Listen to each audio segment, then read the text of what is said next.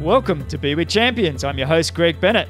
And in today's episode, I chat with Dr. Tommy Wood. And Dr. Wood's understanding of human health, performance, and longevity is just absolutely remarkable. His ability to take, complex scientific research and simplify it is just so incredible. So many great takeaways in this episode. We discuss his recent paper on metabolic health and lifestyle medicine and how it should be the cornerstone of future pandemic preparedness. And we discuss optimizing human performance. We look at hot and cold therapies. And when we discuss nutrition, we look at real food diets and fasting and monitoring your blood sugar. We discuss supplementing with creatine and vitamin D and zinc and copper.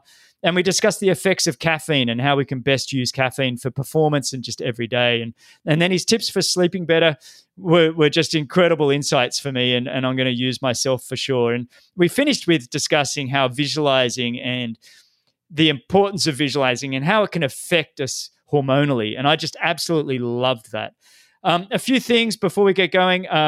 If you want to go to bennettendurance.com/media, you can get the show notes there, timestamps, links, and the sponsorship coupon codes are there. I think the timestamps would be really great for this episode, so you can really go back to areas that you want to re-listen to. Please subscribe and share. You'd be doing me a huge favor if you do that. And I'm also loving the feedback, so please keep it coming, whether that's on iTunes. I can't get back to you on iTunes, but I do read it and I do listen to what you're saying, so I appreciate that. And otherwise, you can get in touch with me on the social media, Instagram, Greg Bennett World, or on Twitter, Greg Bennett 1, or on Facebook or LinkedIn, I'm just Greg Bennett. So look, I'm probably going to go re-listen to this episode several times over the coming months. Just absolutely so much information in this one. And Dr. Tommy Wood was just absolutely fantastic. So enjoy this one. I really did.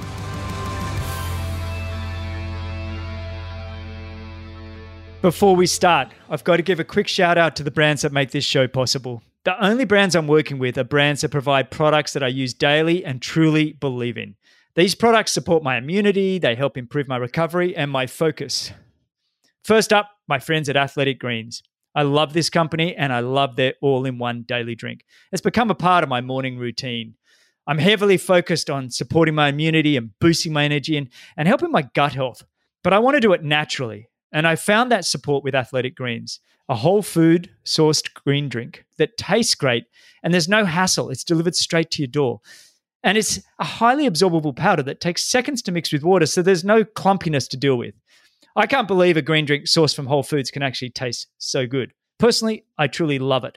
It's developed from a complex blend of 75 vitamins and minerals. It's packed with adaptogens for recovery, probiotics and digestive enzymes for gut health, and vitamin C and zinc citrate for immune support.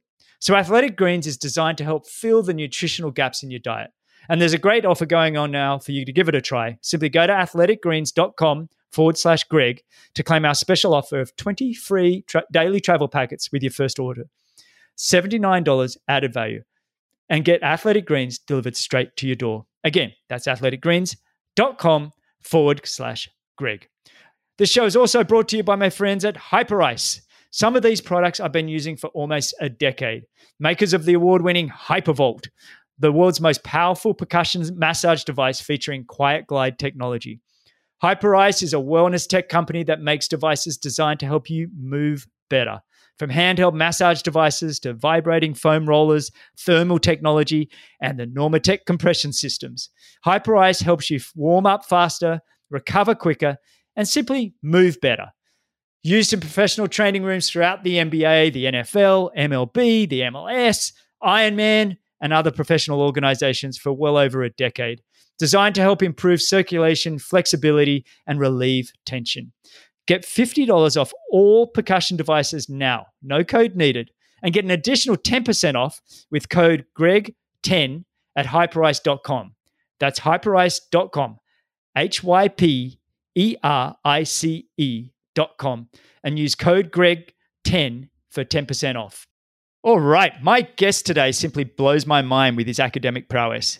He received his bachelor's degree in biochemistry from the University of Cambridge, a medical degree from the University of Oxford, and a Ph.D. in physiology and neuroscience from the University of Oslo. His passion for human health and performance and longevity is just absolutely contagious. And he's currently a research faculty at the University of Washington in the Department of Pediatrics. His research focusing on ways to increase resilience and treat the injury of the developing brain.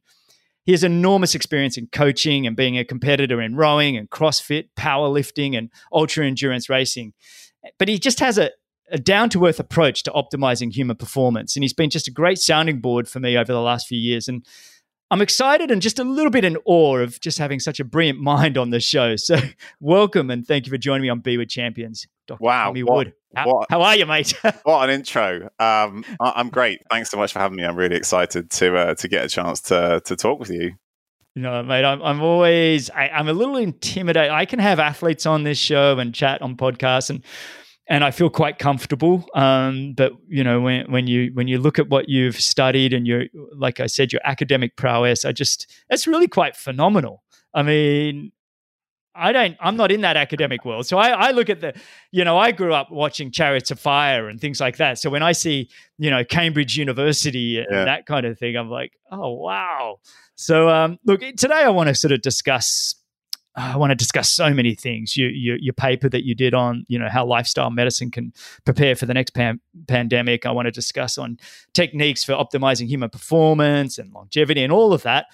But before we do, I'd like to start by kind of getting to know you a little better and maybe wind the clock back a bit and have an understanding of how your background in sport, but then how that also, moved into academics and, the science and medical and all of that. So can we wind that clock right back and how did it all begin, mate?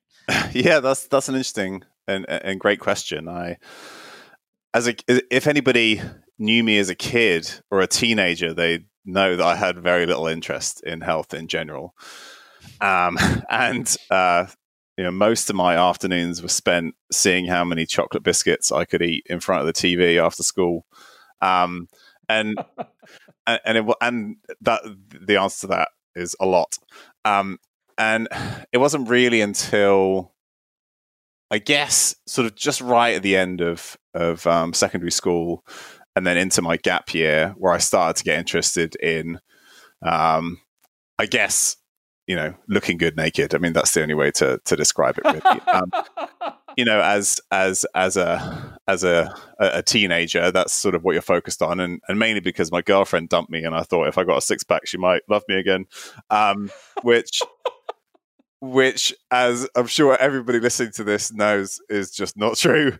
But it was worth a shot, and so that's where I started on this, and certainly for the first year, then into my undergraduate time at Cambridge, I spent a lot of time rowing, more time rowing than studying, really. But it sort of became, again, what maybe many people might identify with, a real obsession. And I mean, I took it more like further than was good for my health in terms of the amount of control I put into what I ate, how much I worried about sort of how much volume I was doing, always wanted to work harder, train more, always worried about the quality of the food that I was eating. I've joked before that I had orthorexia before it was, sexy.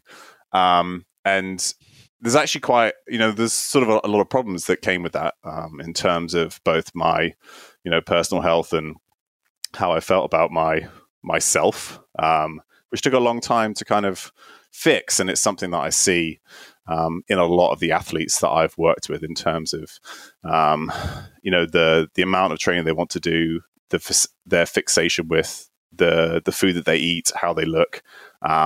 And there's multiple reasons for that, but there's also a lot of benefit you can get from having seen that side of things, I think. So that was kind of like the start of my journey.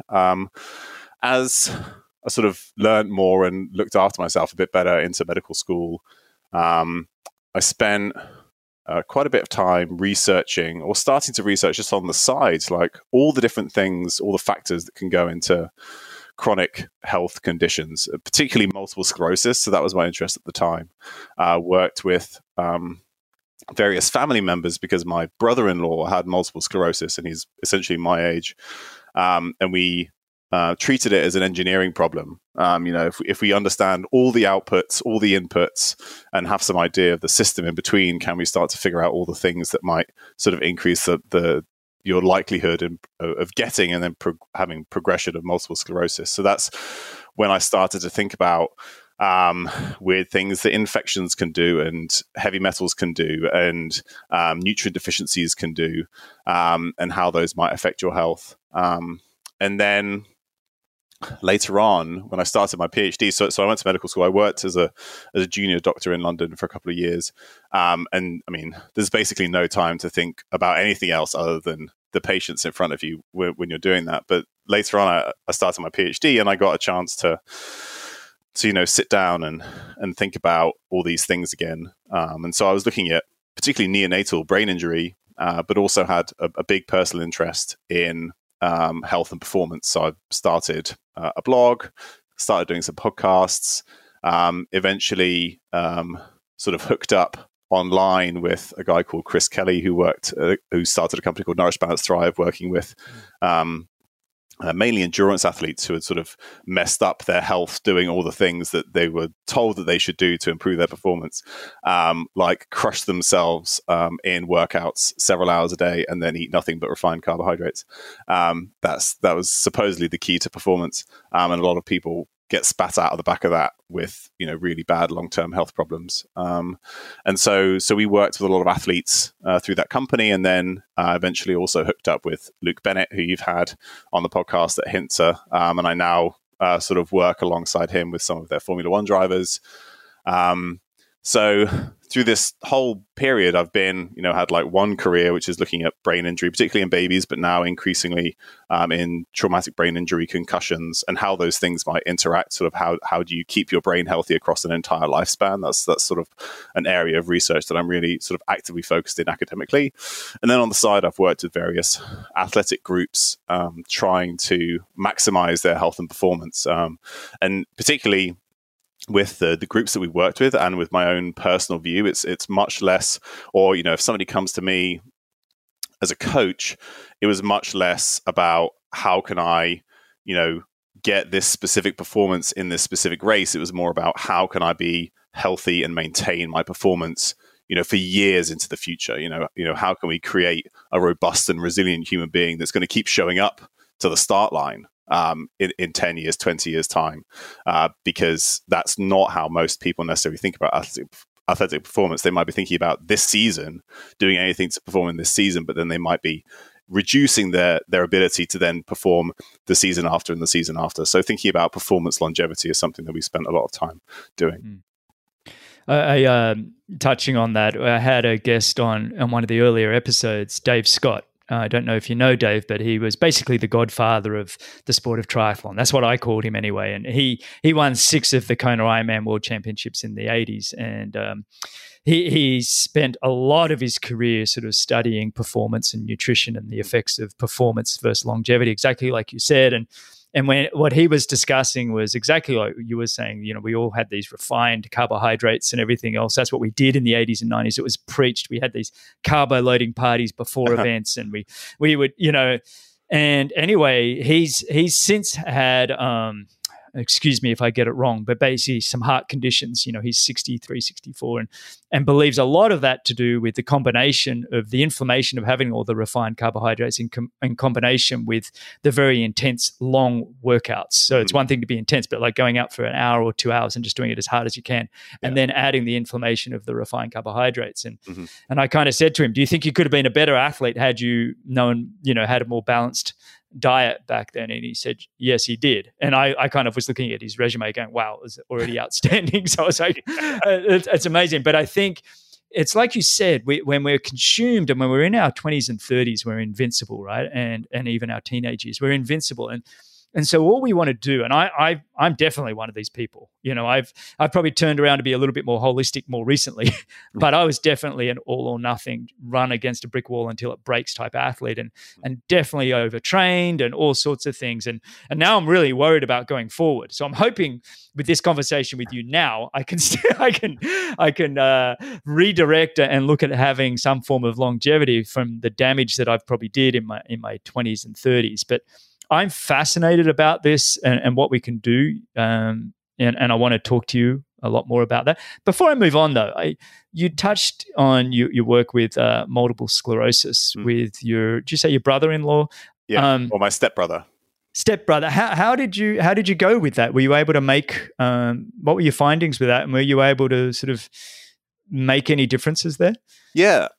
So we create, or sort of, looking at all these different interacting things, like I mentioned, infections, toxins, dietary components, multiple other things. We created an approach that was basically, identifying and eliminating any factors that might be potentially damaging. So that could be heavy metal exposures or something like that, or treating chronic infections, which certainly turns up. And people with multiple sclerosis have some kind of underlying susceptibility to begin with, and then these other factors just sort of add up. And then alongside that, lots on stress reduction, stress mitigation, and then improving the diet with what essentially turns out to be something close to an autoimmune type paleo protocol that people may have heard of. And pretty much at the same time, Dr. Terry Wiles, who again people may have heard of, she's a physician in Iowa who essentially reversed her own multiple sclerosis in terms of symptomatology. She was in a wheelchair, had to quit work, and now cycles to work every day to work as a physician at the VA. She came up with a similar dietary protocol on her own, sort of tinkering it with it sort of on herself.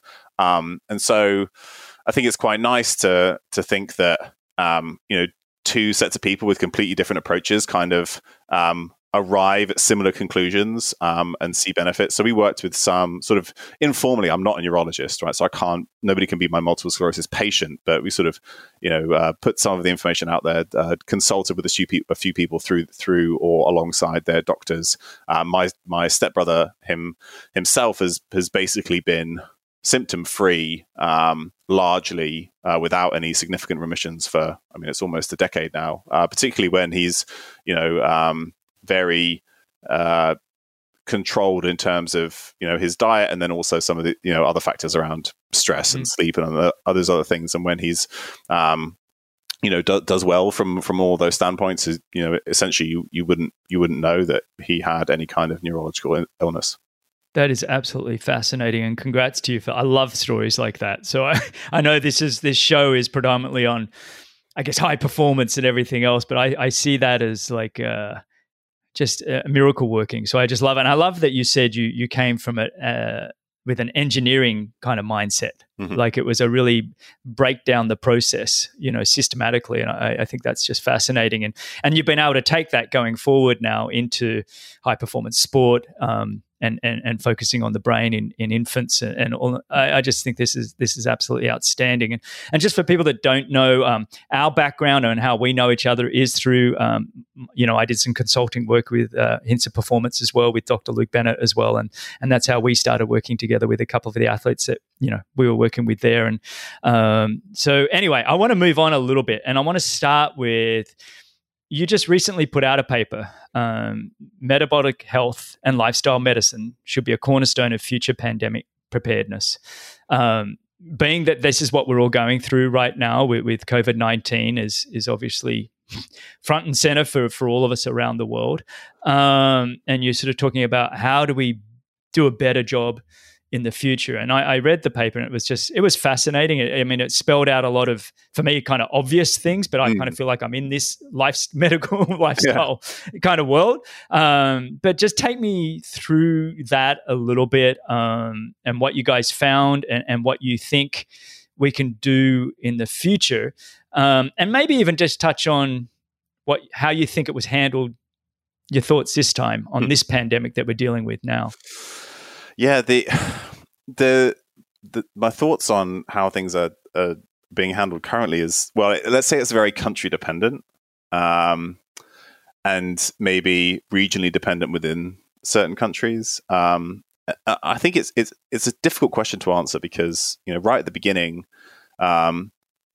nobody really knew what was going on, or what it was going to end up looking like. So a lot of people were quite conservative in terms of trying to make sure lock everything down, really protect people as much as possible, because the possibility that there was going to be very high case fatality rates, there was going to be really serious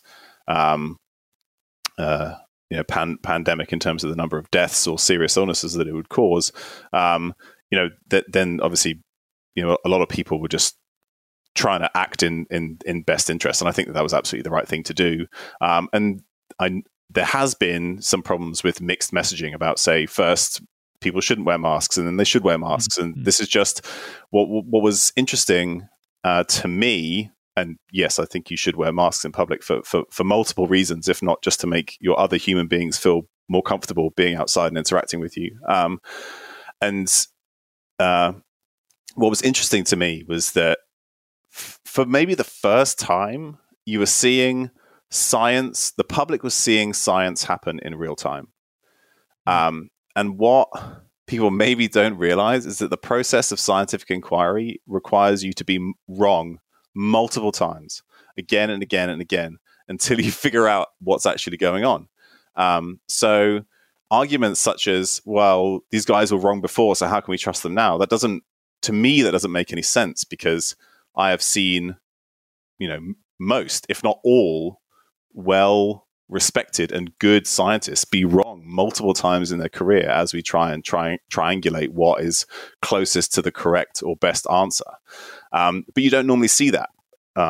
As somebody who isn't in science, what you see is the media report when the paper is finally published, but you don't see the years or decades of toil and mistakes that get you there. So that was interesting to me, and I think that disconnect is part of why there's still so much disagreement between the different approaches. And I honestly don't know what the right answer is right now in terms of what we should be doing at a population level in terms of exposures and shielding people and social isolation, all that stuff. It's certainly not my area of expertise. However, what we have seen in pretty much every country that's looked at it is that those with chronic health conditions, particularly those associated with metabolic disease, so type 2 diabetes, heart disease, obesity, they are at an increased risk, not necessarily of contracting the virus, but of a severe course of illness and risk of death.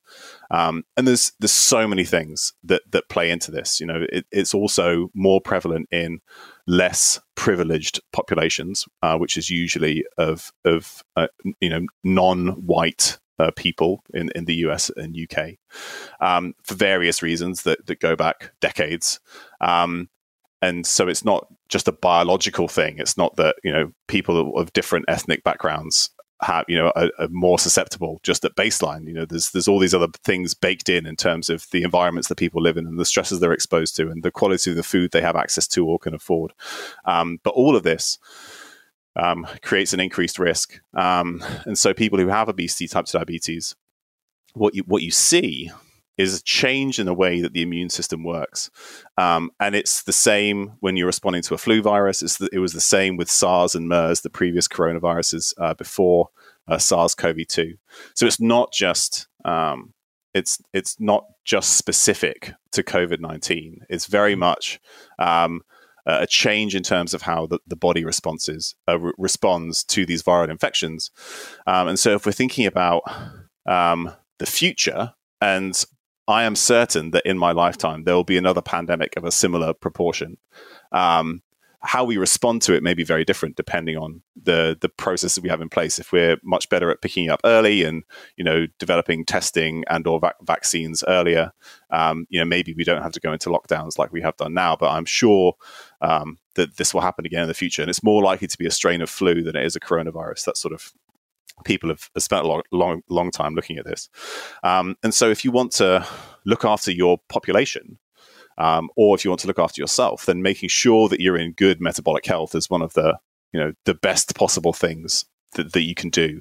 And so that requires everything from improving the quality of the diet, maintaining a good body composition, frequent movement, sleep, stress management, proper social engagement, and having people not be socially isolated. That has a big effect on immune function as well. So all of those things come under the umbrella of lifestyle medicine. And I think that that's something that we can and should be implementing on a whole population level. And it doesn't need to be hard, and it doesn't need to be expensive, and it is very much accessible and open to everybody. It's just hard in the current modern environment in terms of the food you have access to and whether you have the time and ability to implement some of these things. So I think that's why it requires both a top-down and a bottom-up approach. For listeners of this podcast, they may think, well, I don't have obesity, I don't have type 2 diabetes, why on earth is this important to me? And I'd say that's potentially a valid thing to think about. However, it's very interesting to note that some of the people who I know personally who have had COVID-19 and have had very protracted disease courses, not that they got very severe disease and had to be hospitalized, but have had ongoing symptoms for long periods afterwards.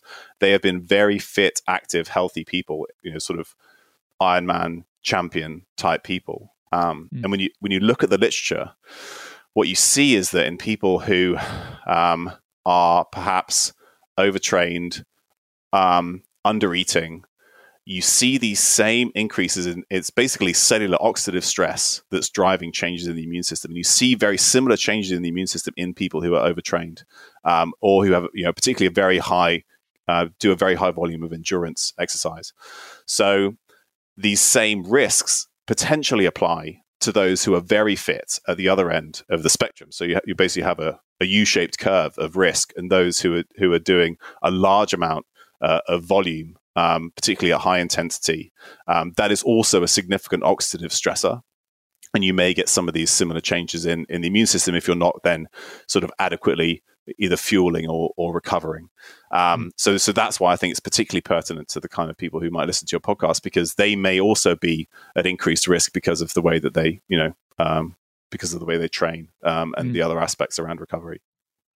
And so what would you recommend? I mean, I've heard this, a number of times, that, athletes have to be careful to not be overdoing anything. But, I've watched, several guests do incredible things, from Ironmans indoors to I've, seen people trying to break their 5K run times and the athletes are trying to find something to do to keep themselves inspired while there's no events.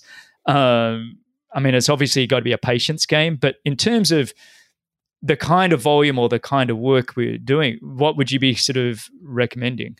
Yeah, I mean, obviously tolerance is very different from person to person. But what, whenever I've been speaking to an athlete or their coach about volume and its benefits, I know there's multiple schools of thought about where you should be spending most of your time in sort of, are you doing very short, high intensity? Are you doing very long aerobic work? Are you working in that sort of in the middle zone around lactate threshold? And I think that last one, spending lots of time there, I think is maximally stressful on the body, with potentially in some people less return on investment in terms of performance that comes afterwards. So if you're trying to moderate volume, then that's one area that I'd look. However, equally, there's benefit from the lockdown in that you should also have a lot more time to focus on other aspects of recovery, like sleep and nutrition. Maybe making sure you're spending time either with loved ones that you live with or around the world. And you're spending time to talk to them because you're not traveling, you're not commuting to work every day. So you potentially have a lot more time to focus on those other aspects of recovery. And it's not that training hard or doing large amounts of volume is necessarily bad. It's just making sure you have the time to recover on the other side. And if people are really digging into it, you can potentially do tests for levels of oxidative stress in the body. You can take supplements such as NAST or cysteine, a little bit of vitamin C. Some of those things may help counteract the negative sort of large volumes of oxidative stress you're producing. But if you can really focus on the other aspects of recovery, then it may well be that the volume itself isn't going to be detrimental. Yeah, so basically, we're looking at don't run yourself down while this thing is going on. Yeah, You know, thing. it's like I mean, like you said, if you can focus on the sleep and the nutrition, and then obviously, I like what you said in looking after your loved ones and making sure people aren't alone, and the effects of that are physically just as important. And I think I had a guest on recently, Rich Roll, and we were discussing how we're spending a lot more time, FaceTiming and connecting with, our parents and brothers and sisters and I think checking in on each other a lot more than we ever did before. And so there have been some kind of positives to all of this, Absolutely. I read in the article, and I could be wrong, but did you say that less than 20% of Americans are metabolically healthy? Yes, and it's probably even less than 10%. This is it's a recent paper that came out looking at data from NHANES, the National Health and Nutrition Examination Survey, which is a big study they do pretty much yearly in the US, where they take several thousand people who are supposed to represent the average American, and then they do lots of different things depending on the year, but they usually do some basic blood tests. And in the more recent NHANES groups, they applied the criteria for metabolic syndrome, and slightly better versions of those to look for optimal metabolic health. So it's things like having good levels of HDL cholesterol, its waist circumference, blood pressure, having triglyceride levels below 150, blood glucose levels below 100. This is milligrams per deciliter. Mm-hmm. And they found that less than 20% were, ticked all the boxes for optimal in their eyes. What's optimal in their eyes and what's optimal in my eyes is slightly different. So if I applied slightly stricter criteria, so say you might want your triglycerides to be below 100 or your fasting blood sugar to be below 90, then you're basically looking at more than 90% of adults in the US on average having poor metabolic health. That's incredible. It's probably much the same with Australia and the UK. Yeah. I mean, I feel like most of these countries were all westernized countries and not healthy. I think, like you said, I think most of people listening to this are generally, more than most, probably in that 10%. But it is fascinating to me just to hear how unhealthy metabolically we've become, because I don't think it's always been that way. And I want to discuss with you nutrition and things in a lot more detail a bit further in the show. But it's just fascinating to me. I also read where there's been a lot said about the older generation of being the ones that have been more likely to die from this COVID-19, but you talk about chronological age versus biological and immune age. Can you go into a bit about what you mean by that? Absolutely. This is one of the, I think, fastest developing areas in the aging field, is to try and find a better way to quantify age beyond how many years you've been on this planet. And there are multiple ways to do it. Like, nobody's really decided which is the best way. You can measure things epigenetically. So you look at methylation on DNA, and these things shift over time. That's probably like the current gold standard. But you can also look at more simple blood tests. You can look at people doing it with like photos of your face and all these other things. And the idea is basically to see how fast is your body aging relative to your chronological age. How many years you've been alive, and discrepancies in that are much more predictive of your risk of death and potentially your risk of changes in the immune system and susceptibility to things like COVID-19. That the difference in your biological age, you call it, compared to your chronological age is probably where most of your risk lies. So obviously, as you get older, you will age, but the rate of that aging is very different from person to person, and is dramatically affected by things like the quality of your diet and how much exercise you do. So there are some very simple things that you can put into place that are going to, basically keep you much more resilient and slow the aging process, which is then is going to, decrease your susceptibility to various diseases. And this is something that still requires a bit of work, I'll admit, because what they've done when they've built these models is that they've used big population data sets, again, similar like NHANES that we mentioned earlier. There are other ones in other countries, but they just use that. They take them in one snapshot of time, and then they sort of create this biological age for a given person, and then look at how that compares to their chronological age, and then how that increases or decreases their risk of, say, all-cause mortality, their likelihood to die. What we don't really know that well yet, because we've only been doing this for a short period, or scientists have only been doing this for a short period of time, is, are these metrics useful in an individual over time? So if I measure my biological age once, when do I need to measure it again? How accurate is it to measure it again? Does that really tell me something about sort of my long-term health? So at the moment, it sort of works on a population level, but there's still some work to do to measure these things in an individual, to have a test that you can track over time and see whether that's going to result in improved long-term health. So it's really promising. It's really interesting, but everybody has a slightly different approach, and we're still sort of figuring that stuff out, which I think is very cool, but it's not quite ready for, like full public consumption yet.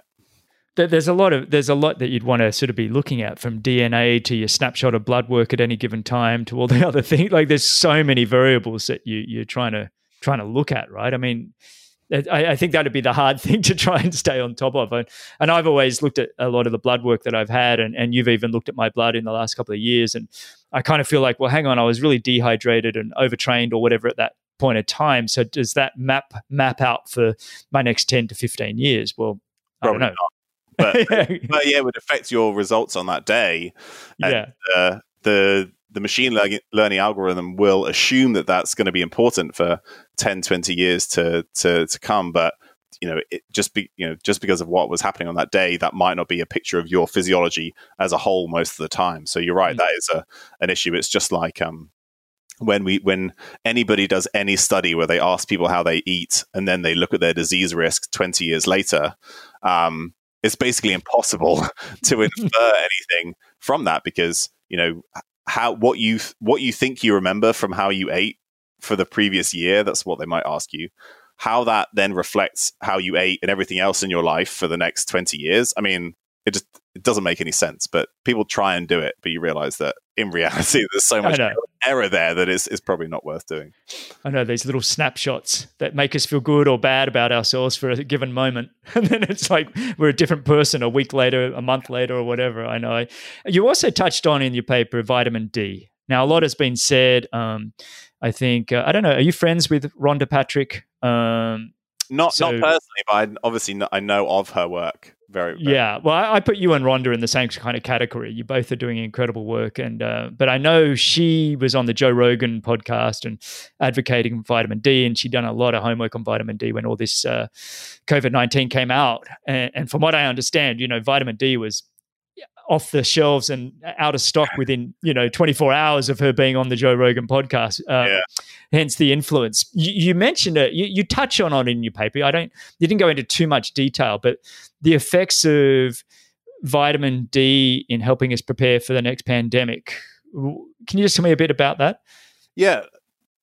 So there were an increasing number of studies, and actually, when I first started writing the paper, this was now months ago, essentially. And it takes a long time for things to be published in the academic world. So more evidence had accumulated by the time it came out, but don't really worry about that. These things, we always know these things are fast moving, and I tried to preempt that in the paper as well. We certainly weren't going to have all the answers when we wrote it, and may not have all the answers for several years as a community. But there were, there's quite a lot of evidence to suggest that you are at increased risk of poor outcomes if you have COVID-19, if you are vitamin D deficient, and maybe insufficient as well. And so I don't know if so you mentioned Rhonda Patrick. There was this sort of pseudo spat between Rhonda Patrick and Chris Masterjohn, who's another. He's a nutritional navel gazer with good intentions. But there sort of this back and forth about what level of vitamin D should be the target. And I think we often overcomplicate these things. But having enough vitamin D is certainly important. So what does that mean? If you measure your vitamin D level in the US, have it somewhere between 30 and 40. That's going to be good enough. And ideally, you'd get it from going out in the sunlight if you can. That's always best. That gives a number of benefits beyond just vitamin D. But you could potentially get it from a supplement as well. The problem with if you supplement with vitamin D is the amount that you need to get to a certain level in your blood is very variable from person to person. So you just need to check it again and make sure you don't have too much. As an athlete trying to perform physically, there is some evidence that maybe being just above 40 is slightly better. That's one of the arenas where a certain level of vitamin D is associated with an improvement in health or performances in certain athletic groups. So, if you're somewhere around 40, you're probably in good shape.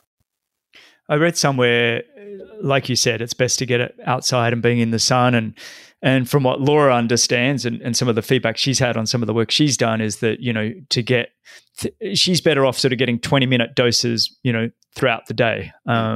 And rather than sort of taking a supplement of 5,000 IU in the morning or whatever, she's better off doing little doses throughout the day. I also read or heard somewhere that, you're better off not having sunglasses on. Is that something, do you know anything about that you?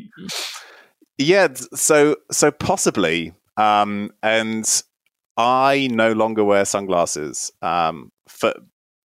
because of this. And I don't know the true strength of the evidence, but there is some data to suggest that the production of melanin precursors and the signaling from the hypothalamus and other structures within the brain to make melanin to tan in response to sunlight requires the sunlight to also hit the eye. So if you're wearing sunglasses, there's a disconnect between how your body responds to the sunlight, because it's not detecting the sunlight in the way that normally would, which is not just through the skin, it's also through the eye. So if you're wearing sunglasses, then you interrupt some of those signaling pathways, and as a result, you may end up burning more because you're not producing as much melanin as you otherwise would. Wow.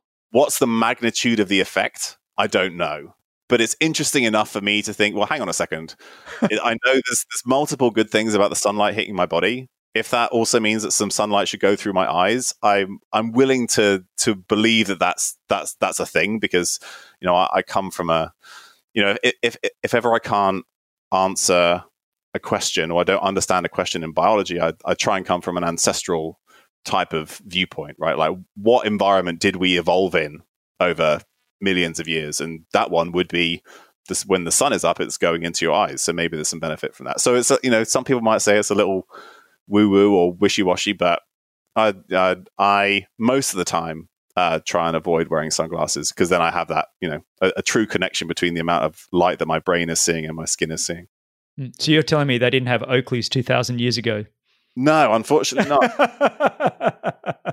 No, I'm a bit like you. I've always loved looking back at the ancestors and figuring out, how we've evolved, and not to say modern medicine and everything doesn't have its place and what we've learned, but I certainly enjoy that kind of looking back. And, I often say to Laura when we're talking about nutrition, let's eat, you've probably heard it as well. Let's eat like our grandparents did, that kind of thing. But then I'm like, but it's really hard to eat like our grandparents did these days, because to find grass-fed and finished meats, to find wild fish, to find organic fruit and vegetables, non-GMO, it's actually become hard work to eat like our grandparents did, and far more expensive. So you're kind of like, we can touch on nutrition in a little bit. I just want to finish one more thing with your paper, because it is fascinating, and I hope it gets to the right people, the politicians and things, the people that can actually make some of these, implement them into society, because I don't think we're focusing enough on this. I think we're reactive. We're far too reactive, and we're not focusing on prevention enough. And I think your paper and that kind of thing is what is needed to be heard. And the final bit was, you discussed movement and the importance of movement. And even, 6 minutes before you eat a meal or whatever, just small bits of movement is critical for for the body, for that metabolic health. Tell me a bit about that. Yeah, this is particularly pertinent for blood sugar control. And again, some of the data from COVID-19 patients suggests that if you have worse blood sugar control, which is very common in diabetics, but it can also be, large swings in blood pressure are also very common in athletes, again, particularly those consuming a lot of refined carbohydrates. And there is some nice data looking at continuous blood glucose monitoring in fairly high-level athletes. And their blood sugar is all over the place, and it's high a lot of the time because of what they're eating. And so one of the best ways to improve blood sugar control is very frequent and, for listeners of this podcast, quite gentle exercise, like a brisk walk. And if you take people with type 2 diabetes, for instance, and you have them do 5 minutes of brisk walking, or maybe climb up and down a flight or two of stairs every hour, they have better blood sugar control than if you once a day put them in the gym for all that time shoved together. So instead of doing 12 little bursts of 5 minutes, you do an hour on the treadmill. They'll have much better blood sugar control from the frequent small doses of movement. So this is something to do with how, I think we're basically wired to be frequently moving, and that's not something that we're getting a lot of. So of particular importance in lockdown or social isolation, if you're working from home, you may think that you're getting all the benefits from exercise, by getting on your turbo for 2 hours or something, but actually you may get some additional benefit just by making sure you get up and move around, be it the apartment, or swing a kettlebell, or go outside for a brisk walk a few times during the day. That's going to give you much more stable blood sugar throughout the day, which has a whole load of knock-on benefits. Brilliant. I love that. Because you can get your head around that too, can't you? It's like, I think as endurance athletes, we've always like, more is better, and we got to do these huge workouts. Just a quick mini break before we get back to the show. I just want to remind you guys to go check out athleticgreens.com/Greg. Sign up and get your free 20 daily travel packets with your first order of $79 added value. That's athleticgreens.com/Greg.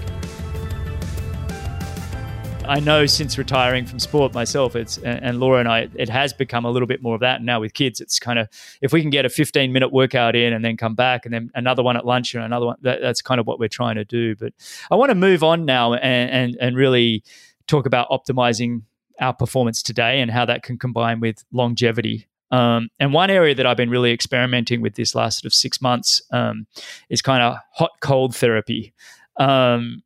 More so the cold, I've felt that it has really, not only physically, that's kind of one aspect, but I felt like it affected me mentally almost more than anything else has. And I was just doing 15-minute ice bath at around sort of 50 degrees or 12 degrees centigrade. I think that's about right. And doing that to bring my core body temperature down a little bit. And then I just found that it affected my mood more than anything that I've ever experienced. And better than any kind of taking caffeines or any nutritional kind of thing. Can you tell me a bit about why that works and maybe why we should be bringing it in into our lives? Sure. So certainly a number of potential benefits to both hot and cold exposure. And although their timing around exercise is going to be potentially important. So say you're talking mainly about cold, but just sort of briefly touch on hot, say like dry saunas in particular. They activate a number of similar pathways to exercise. And there have been some studies which suggest that if you sauna after you do a certain workout, you can amplify some of the effects. So you get slightly better improvements in cardiovascular performance or cardiovascular health, or you might potentially improve the muscle protein synthesis response. So like you can potentially stimulate a bit more muscle growth after, say, resistance training if you sauna afterwards. So you're kind of augmenting the exercise that you did. Conversely, if you do cold straight after certain types of exercise, you may blunt the responses to exercise. So it's very good acutely if you're trying to recover quickly so that you can perform again. right? So you might see this in tennis players who are going to play another match the next day, or in CrossFit athletes who are going to compete again in a couple of hours. Then an ice bath could be good, but it might be blunting some of your long-term response to a training session. But if you're trying to get that, decrease inflammation, decrease soreness, so that you can recover and perform again very quickly, then ice baths can certainly help. So the timing around exercise and what you're trying to achieve at the time is certainly important. In terms of exposure and say cognitive performance and health, cold baths are a really great hormetic stressor, being, hormesis being the idea that what doesn't kill you makes you stronger. Exercise is another hormetic stressor, and it upregulates a number of things also associated with exercise. So it may be that you're getting, you're altering the autonomic nervous system, right? So vagal tone, the vagus nerve, being the parasympathetic nervous system, sort of like the rest and digest side of your nervous system, that can be upregulated, or its function improved with cold exposure. You might also be getting release of certain hormones that are sort of make you feel good. Endorphins can certainly be released. BDNF, blood-derived neurotrophic factor, which is also increased after exercise, that can be increased as well. Long term, it may improve sort of like your metabolic function. It may increase brown fat production, which can actually sort of increase the amount of energy you can essentially waste and burn off. That's a little bit controversial, but it's possible. So many of the things that you might see in terms of benefits from endurance exercise, you can upregulate some of those pathways as well with cold exposure, and then also effects of the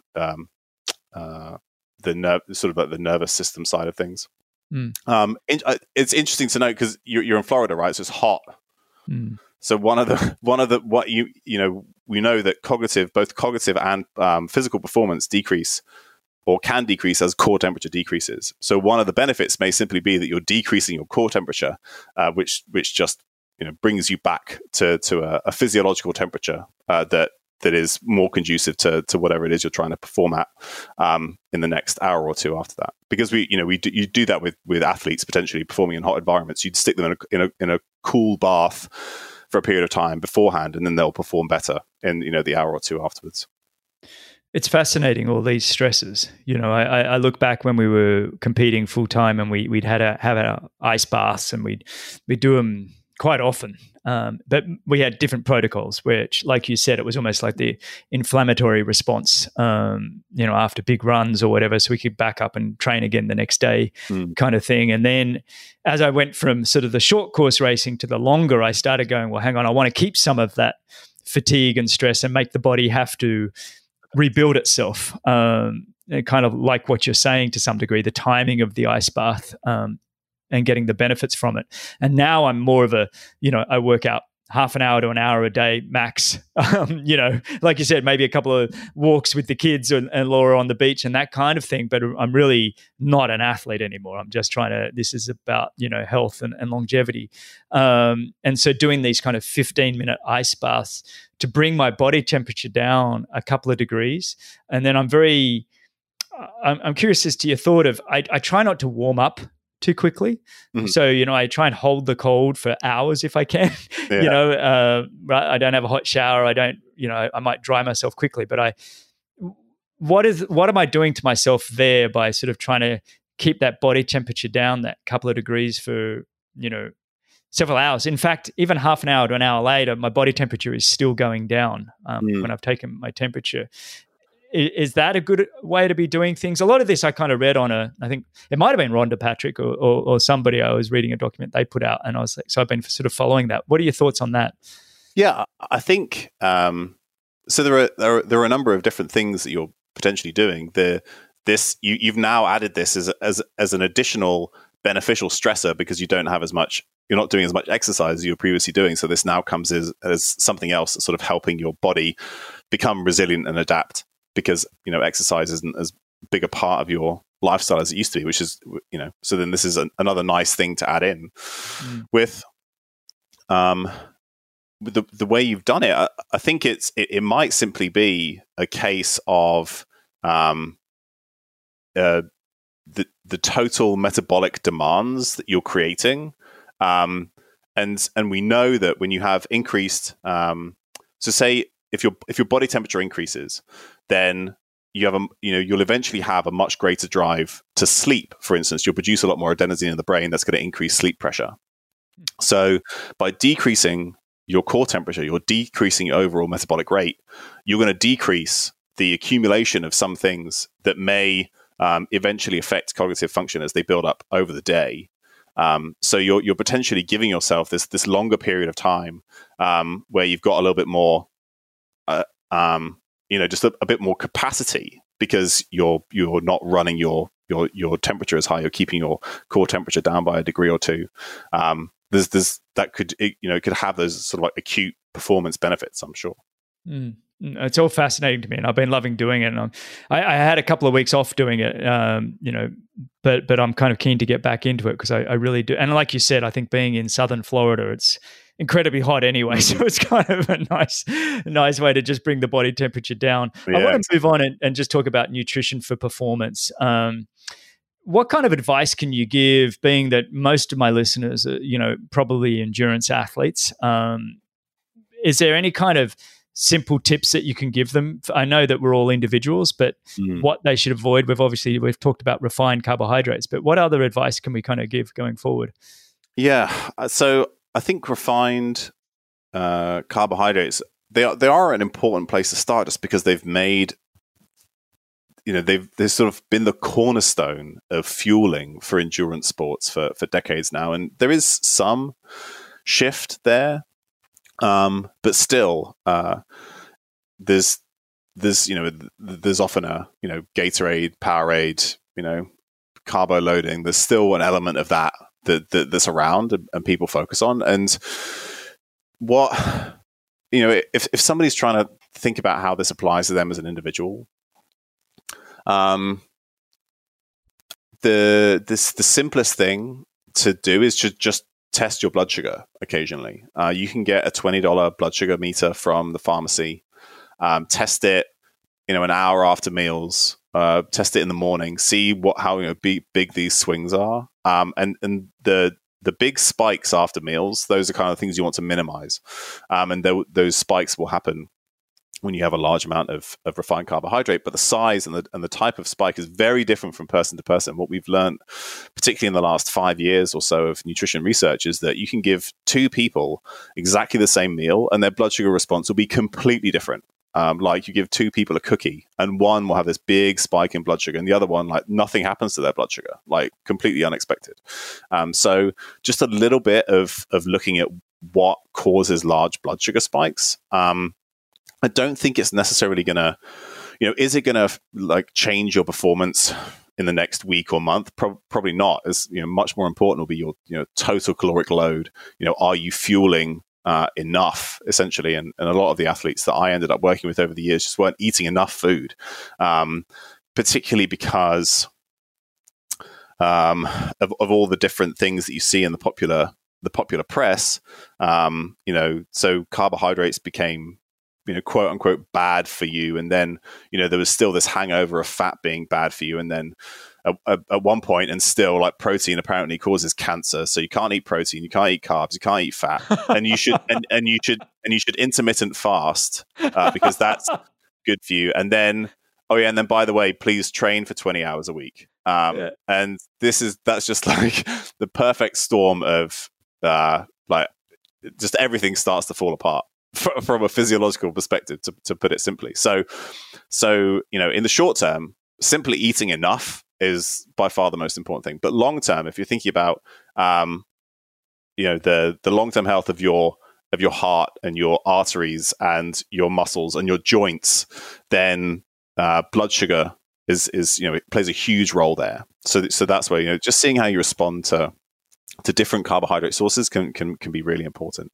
Then, I think there used to be, this, everybody has talked about protein in terms of building muscle after particularly in guys doing resistance training, strength training in the gym. But there is an increasing amount of evidence, again, just in the last year or two, that it also improves recovery in endurance athletes. So making sure you're eating enough protein is probably more important for endurance athletes than maybe we appreciated before. And that's something that I'd always encourage as well. And then another thing that I think personally is really important, particularly for long-term health, is the quality of the fats that you eat. So, really reducing your intake of refined vegetable oils, soybean, canola, fried things. These oils tend to crop up in most processed foods, and it's really easy for them to be damaged within the body, cause extra oxidative stress. They interfere with the way that our body handles inflammation. So just reducing the intake of those, I think that has a lot of really long-term benefits as well. There's so much good advice there. And I guess my next kind of lead-on question to that is, there's so many diets out there, whether we're talking gluten-free, dairy-free, paleo, keto, low carb, whole food, plant-based vegan, or whatever it is. There's everybody seems to go on a tangent. Your thoughts on some of those? I mean, you mentioned intermittent fasting, and I think I've talked about it on this show. I've experimented with that, and actually I've found I don't sustain any of these things. I like to try them for a while. Yeah. And while I was doing that, I actually did find that I felt cognitively really clear without consuming any food in the morning. I'd finish eating at 6 p.m. at night, and then I wouldn't start eating I'd try and do that. Well, it'd be over 12 hours, but basically I get to about 10 a.m., about 16 hours. But in the morning there, while I wasn't eating, I just felt really fantastic. And I got to the point that I wasn't hungry. So I wasn't forcing it. You know what I mean? I wasn't. What are your thoughts? I mean, you mentioned that. Is it something worth trying, or do you think some of these diets and things are just eat like what you just told us, focus on your blood sugar and forget all of these things? Yeah, I think to a certain extent, things are overcomplicated and or bolted on to some kind of ideology that's then somehow just back justified. And as humans, we make decisions based on emotion, and then we rationalize them afterwards. Everybody does it. I do it too. I'm not pretending that I'm some perfect scientific. I can just give you the evidence. Everybody does it. But this is what happens: is people make a decision based on emotion, and then they try and find evidence to rationalize it afterwards. And so, I think all of the diets that you mentioned are great.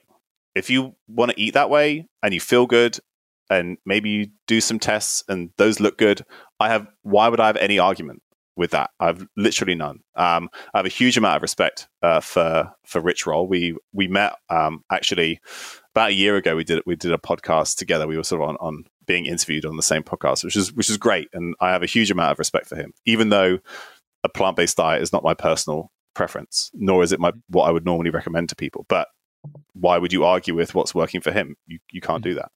But I think that the most important underlying tenet is eating real food and eliminating highly processed stuff, which messes with appetite regulation. It messes with the hormonal physiology responses to food. It results in all these problems with blood sugar control and other, inflammation downstream. And so whether most of your energy comes from animal foods or plants, I have no real preference. But if it looks like real food, like you bought it from the meat counter or the fish counter, or you got it from the produce aisle in the grocery store, great, perfect. That's my main personal overarching suggestion. When it comes to intermittent fasting, or what you were talking about was what we might call time restricted eating. So you're eating in a narrower window of about 8 hours during the day, and that's similar to what I do. I probably eat between 9 a.m. and 6 p.m. And I think there are multiple reasons why you felt cognitively clear in the mornings. You may have an increase in ketone production. which may have some cognitive benefits. It could be that when you eat whatever it is you do eat, you see these large swings in blood sugar, which could negatively affect your cognition. Or you sort of maybe eat a large meal, and that can sort of like mess with your cognition a little bit as well. I'm not sure exactly how you're breaking your fast, but equally, if you're finishing your meal 3 hours before bed, you're going to sleep better, and there's a good amount of data to support that. So by having your last meal at 6 p.m., you'll sleep better, therefore you'll be cognitively more clear in the morning. So there's multiple reasons why that could be the case.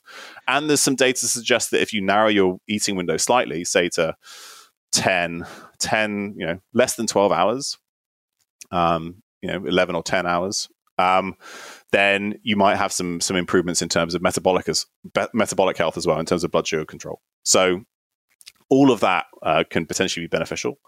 What I will say is that the only time, and I would, if it fits into your lifestyle, then I would recommend it pretty much to everybody. Try and eat within a 10-hour window during the day. But some people it's difficult because they're working. They want to, their family eats dinner late, but then they get a chance to sit down and eat dinner with their whole family. They don't want to sacrifice that, and I completely understand that. I'm not saying that you should sacrifice family time just because of some rigid way of eating. I would definitely prefer that you spend time with your family. But now I've lost my train of thought. The one potential downside is that if you are an athlete doing a large volume of training, you require a large number of calories, and you're trying to eat whole foods, and you're trying to time restricted eat, it'll be very hard for you to get enough calories on board. So at some point, all these things that we talk about in terms of manipulating diet, like macronutrient composition, diet quality, diet timing, they can backfire if you're somebody who is putting in 3 hours a day of training and you just need to eat 5,000 calories. And if you're eating that 5,000 calories from sweet potatoes and chicken, that's going to take a long time and a lot of food and a lot of meals to get it done. So you just need to be wary of what might backfire in terms of just not getting enough calories on board. If you're somebody who's still in the midst of a very large and intensive training program. That was all brilliant, Tommy. Even though you lost your train of thought, I didn't think you did. I thought that was all fascinating, mate. And I jotting down notes and going, wow, I'm going to re-listen to this and go through it all because it's absolutely fantastic. And I guess on top of that, then, supplementation.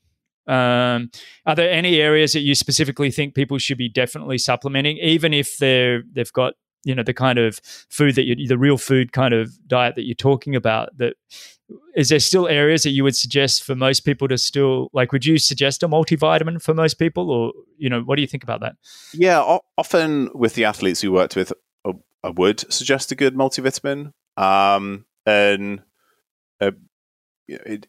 don't really have any particular brand loyalty, but I like the ones by Thorne, and there are some that are NSF for Sport certified. So if you're a tested athlete, it's nice to know that there's no nasties in there. It's been third party tested. So I do often recommend something like that. I think if you get a good amount of your calories from animal foods, meat, organ meat, particularly eggs, and then you also have, a wide variety of plants in your diet, I think it's unlikely that you're going to be really deficient or insufficient in anything. I think athletes can often do with a little bit more zinc. If they're going to take more zinc, then maybe a little bit of extra copper. Vitamin D is something worth checking. Then the only thing that I would really recommend is creatine. I think everybody should take creatine. It's super cheap, super well researched, really safe. It has multiple benefits in terms of the brain. And then also it's going to have some benefits in terms of particularly response to resistance training and strength, maybe less so on endurance. But yeah, if there's, vitamin D, if you're insufficient, and creatine, those are probably the two that there's very few people that I would recommend not take those. That's fascinating. I always thought creatine was for that really explosive, all out effort of under 8 seconds or whatever it is. It's like that kind of a thing. But you're suggesting even the layman and endurance athletes? Yeah. So for a couple of reasons. One being that it is incredibly neuroprotective. In pretty much every animal model it's been studied, in every type of disease it's been studied, if you have creatine on board, it's probably going to protect you if you get an injury. And so that is if you're on your bike and you get hit by a car, or if you're 70 and you have a stroke, I think creatine is going to be beneficial to you. So pretty much anywhere across the lifespan, having some extra creatine in your brain is probably going to be protective. And then it also, making creatine is one of the most methylation intensive processes in the body. So people who are interested in methylation, a lot of your methyl groups go into making creatine. So if some people, for whatever reason, have some problems methylating, they may offload some of that sort of metabolic stress or metabolic requirement by taking some creatine. And there's really no downsides other than so you don't need to load it. You just take like half or like 0.05 grams per kilo. So I weigh 100 kilos. I take 5 grams a day, something like that. And other than when you first taking it, you might have a bit of a few fluid shifts. It might sort of increase, particularly a bit of water retention in your muscles. So you just need to make sure you drink a little bit more after you start taking it. But it's been tested in multiple populations. It's super safe, particularly because most athletes are at risk of some kind of concussion at some point, and everybody's at risk of some kind of brain injury long term. It also, in randomized controlled trials, improves symptoms of depression. And people who eat more foods that create creatine have a lower risk of depression, supposedly. So, yeah, multiple reasons to take it and not many reasons not to take it. I'm sold. I'm sold, buddy. I'm hitting the pharmacy on the way home from the studio here.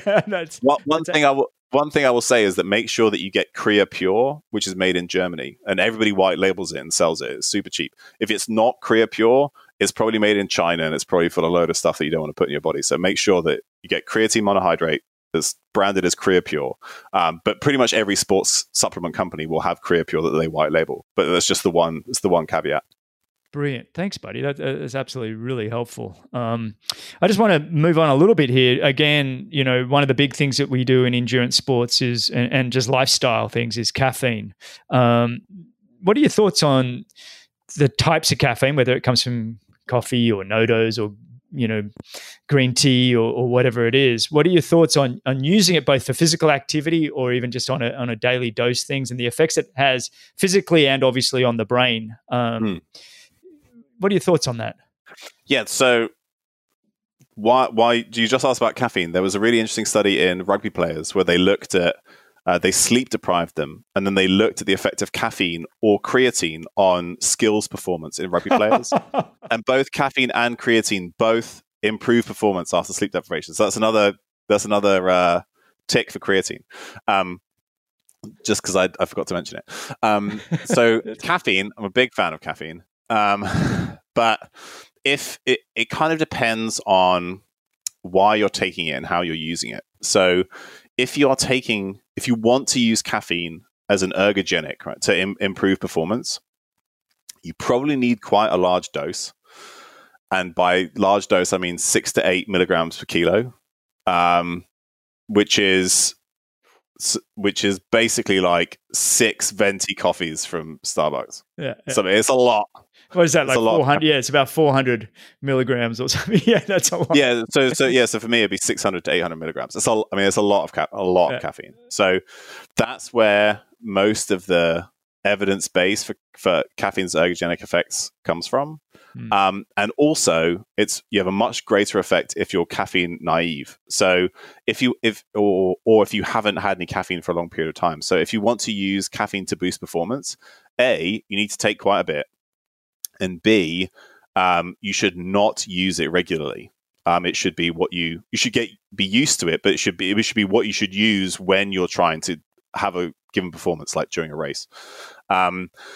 The rest of the time, when you take caffeine and you feel better, it's probably getting you back to baseline because you're in some form of caffeine withdrawal, which is basically how I am every morning. And I will say that I've recently, in the last year, probably halved my caffeine intake and also shifted it much earlier in the day, and I sleep much better. The half-life for caffeine is quite long. So on average, if you have any caffeine after midday, at least 25% of that is still going to be circulating in your body by the time you go to sleep. Wow. And that's going to have a real effect on your sleep. So that's worth bearing in mind. Another thing with caffeine and some other things that you might take to boost cognitive performance is that depending on the scenario, so particularly if you're sleep deprived and you're trying to do cognitive work, you might feel that caffeine is helping your brain. But if you do objective tests, you're not actually performing any better. And we see this with multiple things, is that like you think that you're performing better, but you're actually not. It's not really making any difference. Placebo only. It's like, yeah, exactly. Or, in some scenarios, you might actually be performing worse, even though you think you're performing better. So it really depends on, what it is you're trying to achieve. I drink coffee, like black coffee, because I really like it. I've become a big sort of coffee snob in the last couple of years, and sort of like tried lots of different coffees and brewing methods, all that kind of stuff. I just find it super interesting. But I don't use caffeine. I used to use caffeine for performance, which involved heroic doses and sort of like pre-workout supplements and all that kind of stuff. And then, like, as a result, my sleep was wrecked, and I was overstressed all the time, and the caffeine definitely contributed to that. So it can really be beneficial, but if you're using it for performance, either cognitive or physical, it requires quite sort of concerted usage. The rest of the time, you're just drinking it because you're within withdrawal, and it just takes you back to like your normal baseline rather than actually improving your performance. It's funny you talk about like going off caffeine. You reduced yours since Laura got pregnant with our first baby, our first child. She went off coffee, sugar, alcohol, everything. So I've lost my partner in crime with all the fun stuff, and so I went off it. I basically I went off it substantially anyway, and it's only been sort of more recently that I've started back. Just with a little bit of. I have an English breakfast black tea, and I'm just sort of enjoying that at the moment with a little bit of Manuka honey or whatever, and that's kind of it. And that's 1 cup a day, and it's hardly anything. Sometimes I'll take a micro dose. I'm working with a company, Four Sigmatic, with the mushroom teas and things like that, and I'm really loving their products. And they have a new thing called the Focus Shot, mushroom focus shot, which is a combination with their lion's mane mushroom, and there's 50 milligrams of caffeine in that. And I do feel like reinvigorated, and I feel pretty good on it, but maybe I'm starting to question it. Do I feel like that, or is it just because I've got a great guest that I'm talking to on the podcast and I'm totally amped? But it is that kind of combination. But I have a funny story when you talk about that kind of macro dosing on and really seeing how you feel. So I did a 70.3 Ironman probably back in. It was right towards the end of my career, so 2015, 2014, and I was like, I got to experiment on this caffeine. And so I went off it for a month or so, and was getting ready for this 70.3, and early season one, just wanted to see how I'd go. And I thought, well, what I'll do is I'll take no caffeine for the swim or for the race, but with about 40K to go on the bike, I'm going to take, I think I took 600 milligrams. Oh, yeah. Boom. All in no-dose tablets. Bang, bang, bang. Mate, I rode away from the pack. I think I rode that last 40K as quick as I did in any of my Olympic distance races. Got off, ran the first 10K of the half marathon, just unbelievably. And then, boom, the lights went out to the point where I was walking and I got caught literally as you make the final turn with 100 meters to go, and I lost the race and came second. Oh, no. So there is that kind of macro dosing does have its effects, but there must be some kind of dramatic side effect that goes with it. That's how I felt, because I never did that again. I was like, I'm not going to go that crazy on it. What happened there? What do you think? Is that a dehydration thing? Tell me what happened. I'm still bummed about not winning that race. Yeah, that's a good question. I think, I couldn't tell you exactly what happened, but because it depends on the theory that you prescribe to in terms of the things that govern performance. People may have heard of Tim Noakes's central governor theory, right, where it's basically it's all controlled. There's this sort of like central control of the brain by the brain that's trying to stop you basically doing yourself an injury or some kind of harm by pushing itself too hard, and you have to kind of train that up and show your brain that it's okay. And that's this is certainly the case with tight muscles and other things, that there's some kind of central component that's regulated. I'm not saying that this is definitely the reason that these things happen, but it's interesting because what's essentially happened in one way or another is that because of the huge dose of caffeine, you have felt able to get more out of your body than it was actually really willing to give, and then whatever the rate limiting step was, you ran out of that. And this is what happens with a lot of performance enhancers, is that you can get more out of your body or your brain for a given period of time. Until exhaustion almost. Yeah. But I always say there's no biological free lunch. Like at some point, you're going to have to pay that back. In whatever respect it is. And so it's like, if people go and they go to a rave and they take MDMA and they feel amazing, right? Like everything's firing at 300% for that evening. And then for the next 2 weeks, they feel depressed because they've basically just completely emptied neurotransmitter banks and just like everything is done.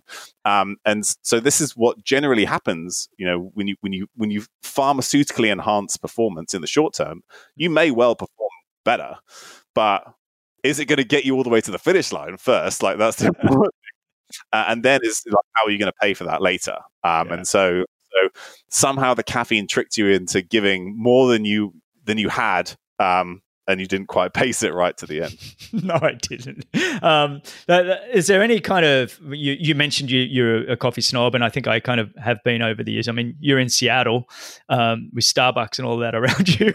I'm sure you're not probably heading down to Starbucks, but is there any kind of specific caffeine? Like I've heard green tea is the caffeine that you should be doing and that kind of thing. Is there specific caffeine that you'd recommend, or is it not matter?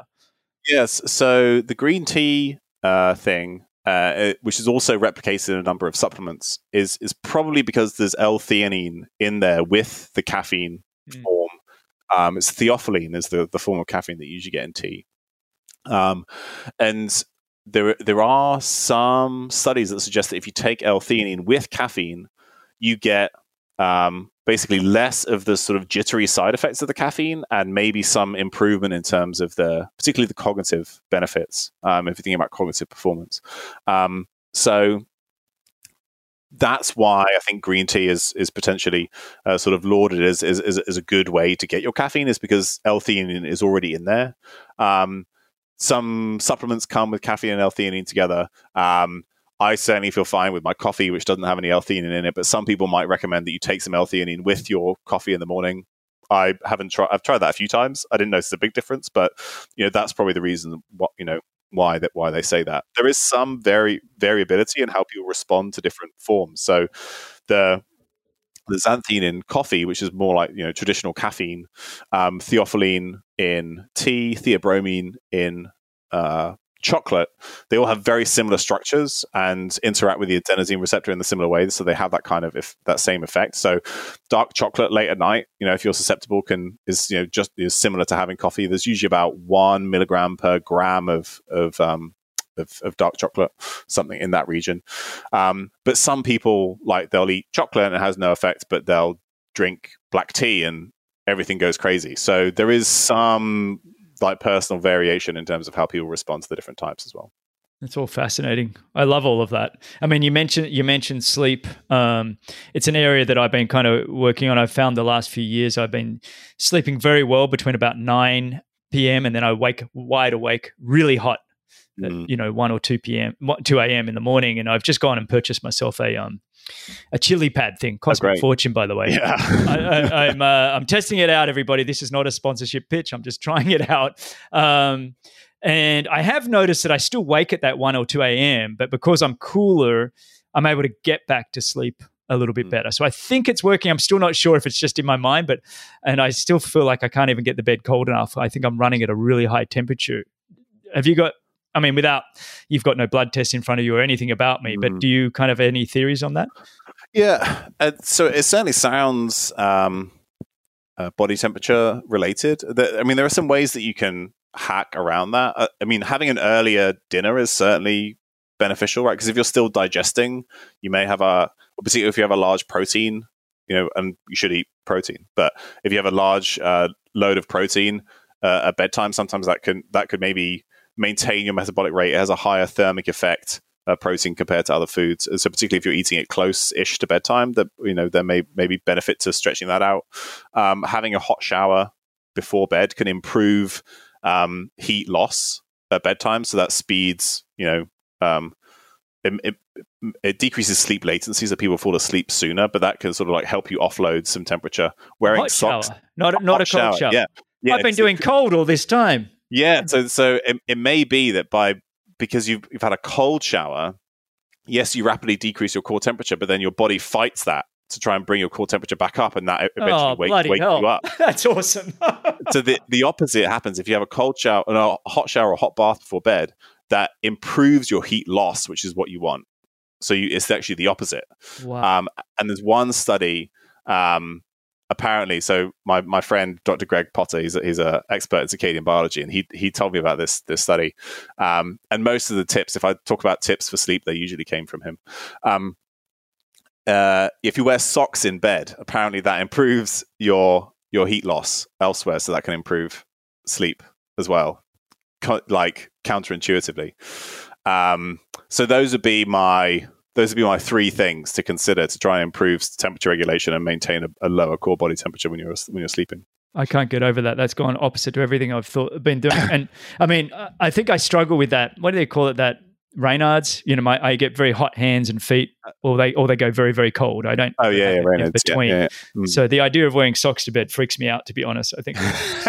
So I tried it, and it was just super weird for me because I actually have my feet out because I feel like that keeps me cooler. But the idea is that it shunts sort of the shunts blood elsewhere, and then that you're better at offloading heat from other parts of the body. I think that's it. But anyway, but hot baths and showers. Try a hot shower instead of a cold one. Yeah, you'll feel hotter initially, but you'll lose core temperature faster. That is fascinating to me. I mean, I prefer a hot shower. The cold showers get exhausting after a while. So that sounds fantastic. Now, I know I've kept you a long, long time, but I do want to touch on what you're actually working on right now. And I want to discuss sort of the minimizing the risk and recovery from head injuries like concussion. I've had so many, I retired. I think I had 33 bike crashes and 4 of them with cars. And I played rugby before that. So I've had my brother's been out more than I have. He was a professional rugby player. So it is an area of interest to me. Can we quickly just touch on what we can be doing if we have had hits, perhaps to help our brains? Yeah, so in 1 minute or less. I'm just kidding. Yeah. well, so most of it is basically this is my personal bias, but what I like about all the things that I've talked about is that they're all relevant to everything that we're interested in. And so I guess there's 2 different stages there. So let's talk immediately or in the early period after getting a concussion. Well, first let's start before you get the concussion. Important things, creatine.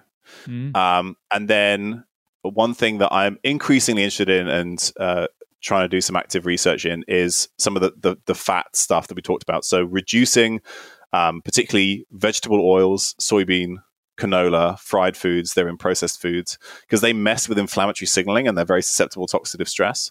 But at the same time, making sure that you have enough of the long chain omega-3 fatty acids, so DHA and EPA.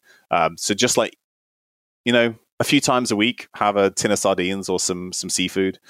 If you really have to, you can supplement with it. But so reducing those, it's particularly linoleic acid. This is an omega-6 fatty acid found in vegetable oils. Less of that.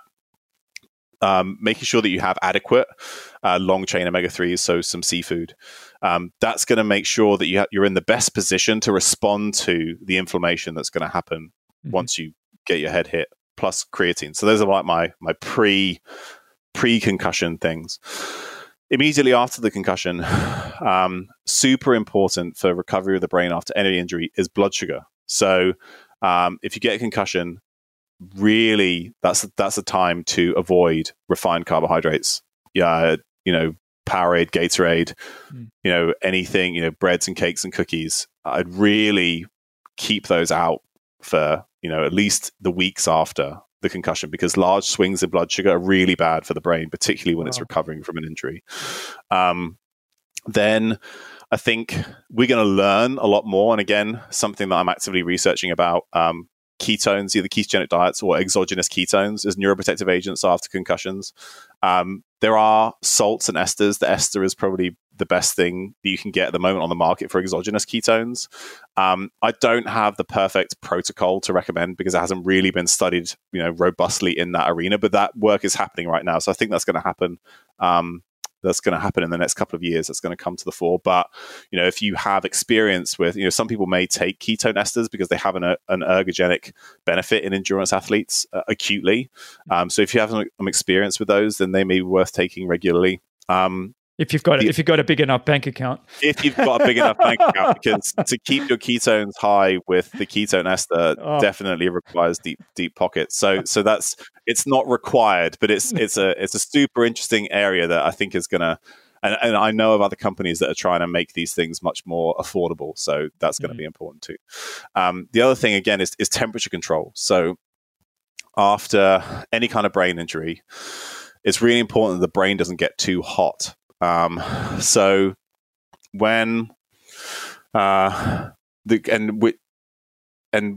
we look at brain injury responses, if you have some kind of fever afterwards, then that's usually associated with a worse outcome across a range of different types of brain injury and severities of brain injury. So the reason why that's important is because one thing that is important for recovery from concussions is movement and exercise. So as soon as you're able, and if you had a severe concussion, you'll probably have some kind of coach or physio who will help you with this, but some kind of graded return to exercise, light aerobic exercise, walking, is going to be really important as basically, within a few days or a week or two. But if you do that, you don't want to get too hot. So there have been some so I've worked with some coaches who have athletes who've had concussions. And when we talked about returning to exercise, particularly if they start to, get back on the turbo or something like that, that's usually the kind of exercise they're going to be doing. Making sure they're in a cool environment. And if they can't be in a cool environment, then ice packs or ice vests can be really important. Sort of getting some cooling around the arteries and the veins in the neck can probably keep your brain cooler, stop it overheating. So I think that's potentially important. Then also sleep. Sleep is going to, getting to like a robust circadian rhythm is going to be really important. So that's, and then all of those things I think long term are also potentially important. Blood sugar control, sleep particularly. Maybe even bringing some ketones on board or a ketogenic diet if you start to see some kind of long term cognitive effect of your concussions, then I think that's going to be potentially beneficial as well. So that's kind of that it was more than a minute, but that's my mate, I was only teasing, and I honestly, if it's not you, I'd have you on for another hour or two. So I don't want to take any more of your time. I have one final question, and it's just an area that I'm really passionate about, and people that listen to this podcast would recognize it is. I've always loved visualizing, and I'm a big dreamer, and I rehearse visualizing a lot for key performances, or even if it's not athletics, it can be other things. Even like this podcast and this show, I visualize where I want it to go, and the hormonal aspect of that is what I'm intrigued by, because I kind of believe that I can visualize while I'm lying on a massage table, create a hormonal kind of effect. That then affects me physically. Would you agree that the brain has that kind of, if you're good enough at visualizing and how that works? Yeah, absolutely. What you think has a direct effect on your physiology. And I mean, we can come at that from so many different angles. So if we're thinking about it, in terms of like visualization and hormones and performance, I guess I don't have a huge amount of evidence to underlie that. But there is plenty of evidence to suggest that what you're told about, say, your genetics directly affects your physiology. It can change hormone levels. It can change how you perform on a treadmill. even if it's not actually true, even if you're just told that at random and it's completely different from what your genetics actually say. So what you think about what your body can do and how it can perform directly affects hormones. They can see changes in hormone levels just because of what they've been told, right? And nothing else. You see the same thing. So Ellen Langer has done some really cool work looking at how thoughts affect physiology. She did a study where they looked at chambermaids in hotels who are generally overweight and have some metabolic health issues. And they randomized them to either just like continue as they normally would, or by telling them that, the work that you do, moving the Hoover and changing beds and walking up and down stairs, you're doing a load of exercise just at work. And just by telling them that, they saw an improvement in their health and they lost weight, which is insane. Wow, I love that. We've also seen if people who have, people undergoing cognitive behavioral therapy as part of some psychological program for something, they see improvements in immune function. They say improvements in hormonal function. So there was one study where women who had lost their normal cycle, like the normal hormone cycle, underwent CBT, nothing else changed, and their cycle returned. So there are so many ways in which what you think can directly affect hormones. So and then the physiology beyond that. So yes, in each exact scenario, the evidence may not exist, but if you triangulate all these different places whereby just changing the way you think could directly affect your hormones, then I absolutely think it's true. I love that. And you know what? I'm going to have to bring you on again, and we're just going to spend the whole time just talking about the effects of the hormones on the physical body and how we can utilize that, in sporting performances or elsewhere in our life. Because I'm blown away by it, and I still feel like we're very early in the stages of understanding the true power of the brain. And I know you're doing a lot of work on that now. And so I'm going to have to bring you back on, and we're going to have to dissect that even a lot more. Because there's a great talk by a good friend of mine, Dr. Brian Walsh. He gave it at a conference I ran in Iceland a few years ago. I think there's something about thought-driven physiology. It's on YouTube. I'll send you the video. And actually, a lot of the studies that I just talked about, he mentions in that talk. You'll love it. Perfect. Well, we'll add that to the show notes. So people listening, I'll upload that. Also on the show notes, I'll have, so people, if they want to reach out to you, Tommy, they can get you either on Instagram at Dr. Tommy Wood. I'll put that in the show notes as well for people that want to do it, and your website, drragnar.com. And I can't help but say your Icelandic name and think of the show Vikings with Ragnar Lothbrok. So that's a really awesome name. I love it. Thanks. I didn't realize until doing this homework for this show that you had, I knew there was some kind of a British and American. I didn't realize you had Icelandic as well. And then I saw your website, and everybody wants to check it out. drragnar, so RAGNAR.com. Go check it out. And you've got a lot of blogs and podcasts that you've done on there. And for people that want to have any consulting from you or any kind of extra work, they can just contact you either on Instagram or through your website, correct? Yeah, so I don't do much like one-on-one client consulting anymore, but I do quite a bit of working with coaches who have athletes or clients. So one way or another, if I can be of any help, please reach out and we'll figure something out. Mate, I just absolutely have enjoyed this, 92 minutes of your time we've been chatting, and it's just gone so quick. I've just loved every minute of it, and once again learned so much more, whether it be creatine or, blood sugar, caffeine, and I just really, really appreciate it. Just fantastic. And, so anybody listening, if you want to go check out the show notes, it'll have all the links. It'll have timestamps. If you want to go back and look at, specific things that we've talked about, you can do that there. But Tommy, really appreciate it, mate. Thank you everybody for listening as well. It's been just wonderful to have this conversation. Yeah, thanks so much. This is a huge amount of fun. It was great. Cheers, buddy. Stay on the line, and we'll chat in a bit. Thanks, everybody. Thanks a lot for listening to Be With Champions. If you've enjoyed the show, your support would truly be appreciated. You can visit the Be With Champions Patreon page, or you can subscribe with your podcast app of choice.